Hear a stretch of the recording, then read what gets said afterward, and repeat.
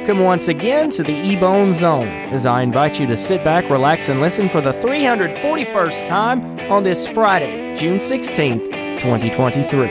I hope you enjoy this week's episode, The Risks of Staged Rage.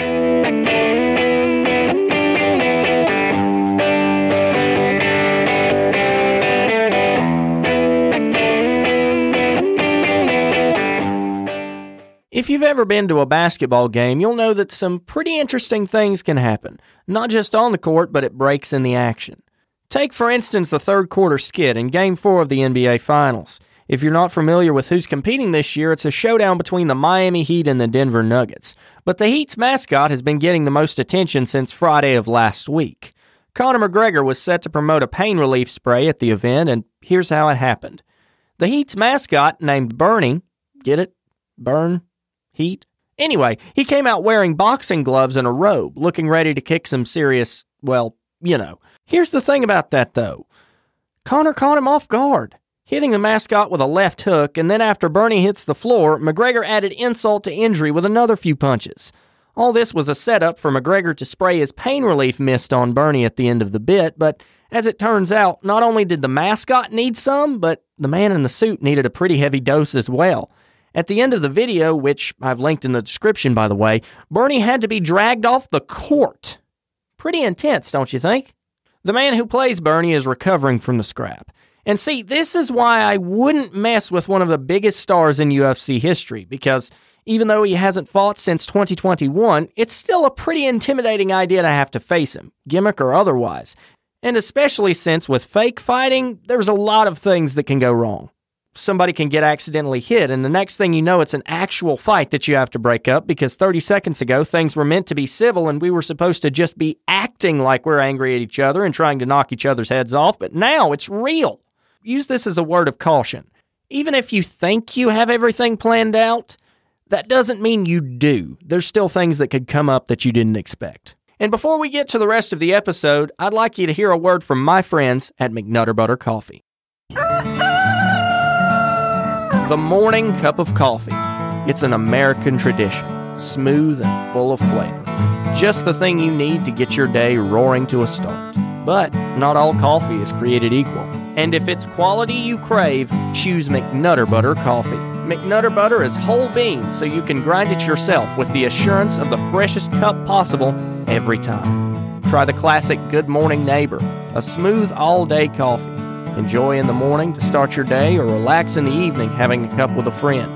Coffee Doodle Doo, a roast that's fit for a cowboy with a smoky flavor and a smooth finish. Or my personal favorite, Beanin' for You, the coffee that'll put a pep in your step with some great flavor. You can also freshen up with a McNutter Butter facial scrub. The saying is true. The only thing better than our coffee is sharing it with friends. To find out more, visit McNutter Butter Coffee on Facebook. This week, I would like to continue a tradition that I hold very close to my heart. I try and offer a good Christian podcast, so I thought I would begin sharing a new Bible verse each week. This week, I would like to share a verse from the book of Psalm. Psalm chapter 119, verse 114 says, "Thou art my hiding place and my shield. I hope in thy word." One part of this verse that I really think stands out to me is, I hope in thy word. It's the latter part of the verse, but it's still very, very important. We can hope in God's word. We have shelter in God's word because God's word will stand forever, and God's word will not return void. God's word is powerful. God's word is quick. God's word is sharper than any two-edged sword, and I've often heard it this way. The Bible is the basic instructions before leaving earth. It is our roadmap to this life. When we're anxious, there's a verse for that. In the ESV, Philippians 4:6 says, "Do not be anxious about anything, but in everything, by prayer and supplication with thanksgiving, let your requests be known to God."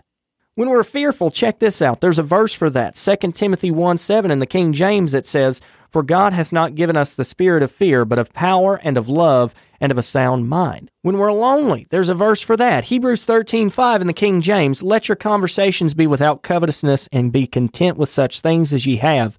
For he hath said," he being Jesus, "I will never leave thee nor forsake thee." It says here, thou art my hiding place and my shield. Here's another verse that supports that. Psalm 144, verse 2. My goodness and my fortress, my high tower and my deliverer, my shield and he in whom I trust, who subdueth my people under me. See, it's as simple as that. In God we have a friend. In God we have a father. In God we have protection. In God we have hope. In God we are made holy. In God we are made righteous. In God we are made reconciled to his perfect Son. And these are just a few examples. Even if we have nothing, we have everything when we have Jesus, because he is our bread when we're hungry. He is our water when we're thirsty. He is our shade when we're in the sun. He is our everlasting help in time of trouble. He'll be with us no matter where we are, no matter who we're with, no matter what we're doing. He is a constant in our lives when we invite him and accept him into our hearts. Will you do that today? Have you done that? Friend, if you need a place to hide, if you need hope, if you need anything, run to Jesus. Sometimes the internet can be a pretty cool place. Other times, well, not so much. And that's why I've taken it upon myself to dive back into the depths of Twitter to see which side of the coin we're presented with this week. This week's hashtag is I Make You Humble By. The first response to I Make You Humble By is arrogantly twirling my facial hair. Well, there's one thing I can't do yet. If you've seen the behind the mic videos on Facebook, you'll know I'm clean shaven, but if you've never seen my face and imagine that I have a mustache or goatee or something, yeah, just keep doing that. The next response is pointing out your spelling mistakes. I notice these all the time too, especially when it's a really easy word and I scroll across it on social media or something and I just end up thinking, how could you have gotten that one wrong? In the number 3 spot for hashtag I Make You Humble By is saying famous actors have no idea who you are. See, this is why I'm always confused about those entertainment shows on TV where it's like, Taylor Swift took a walk outside today. And then everyone who watches is just shocked and they're like, oh, wow, I did that today too. She's so much like me. You know, we're basically the same person. She's so relatable. I don't know, can we just tone that kind of stuff down just a bit? Please? And the last response to this week's hashtag I Make You Humble By is not arguing, but explaining why I'm right. That's something that just gets under your skin, isn't it? You try so hard to prove a point, and then you end up not having one because the other person explains their side, and you realize you have no idea what you're saying. And at that point, there's no use arguing, really.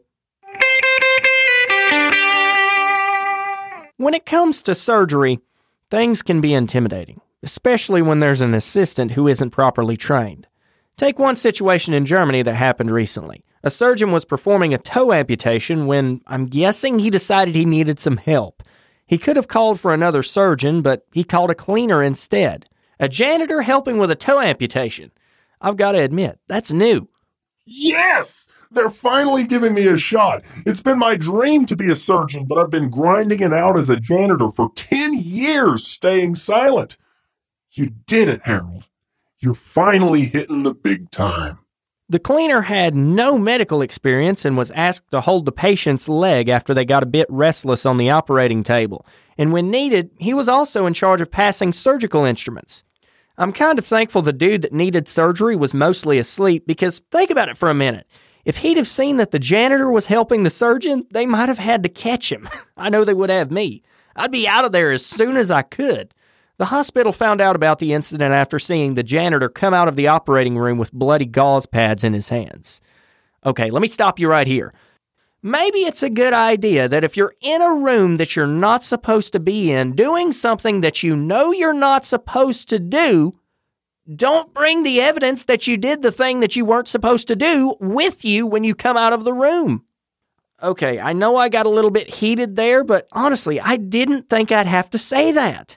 The surgeon was fired, and I bet next time the hospital will be watching their janitors just a bit more closely.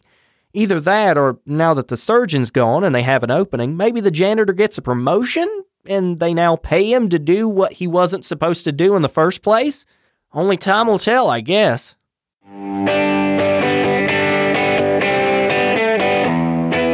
Thanks for listening to this week's episode. I'm really glad you could make it, and I hope you enjoyed the festivities. If you want to stay connected to the show, I'd invite you to pop on over to Facebook or Twitter and give the page a follow. Just search Ebone Zone on Facebook and Official EBZ on Twitter. And if you want more from the podcast, visit the website, www.ebonezone.com. If you're new, don't forget to subscribe so you never miss an episode. Until next week, my friend, God bless you, stay humble, and remember, keep an ear out.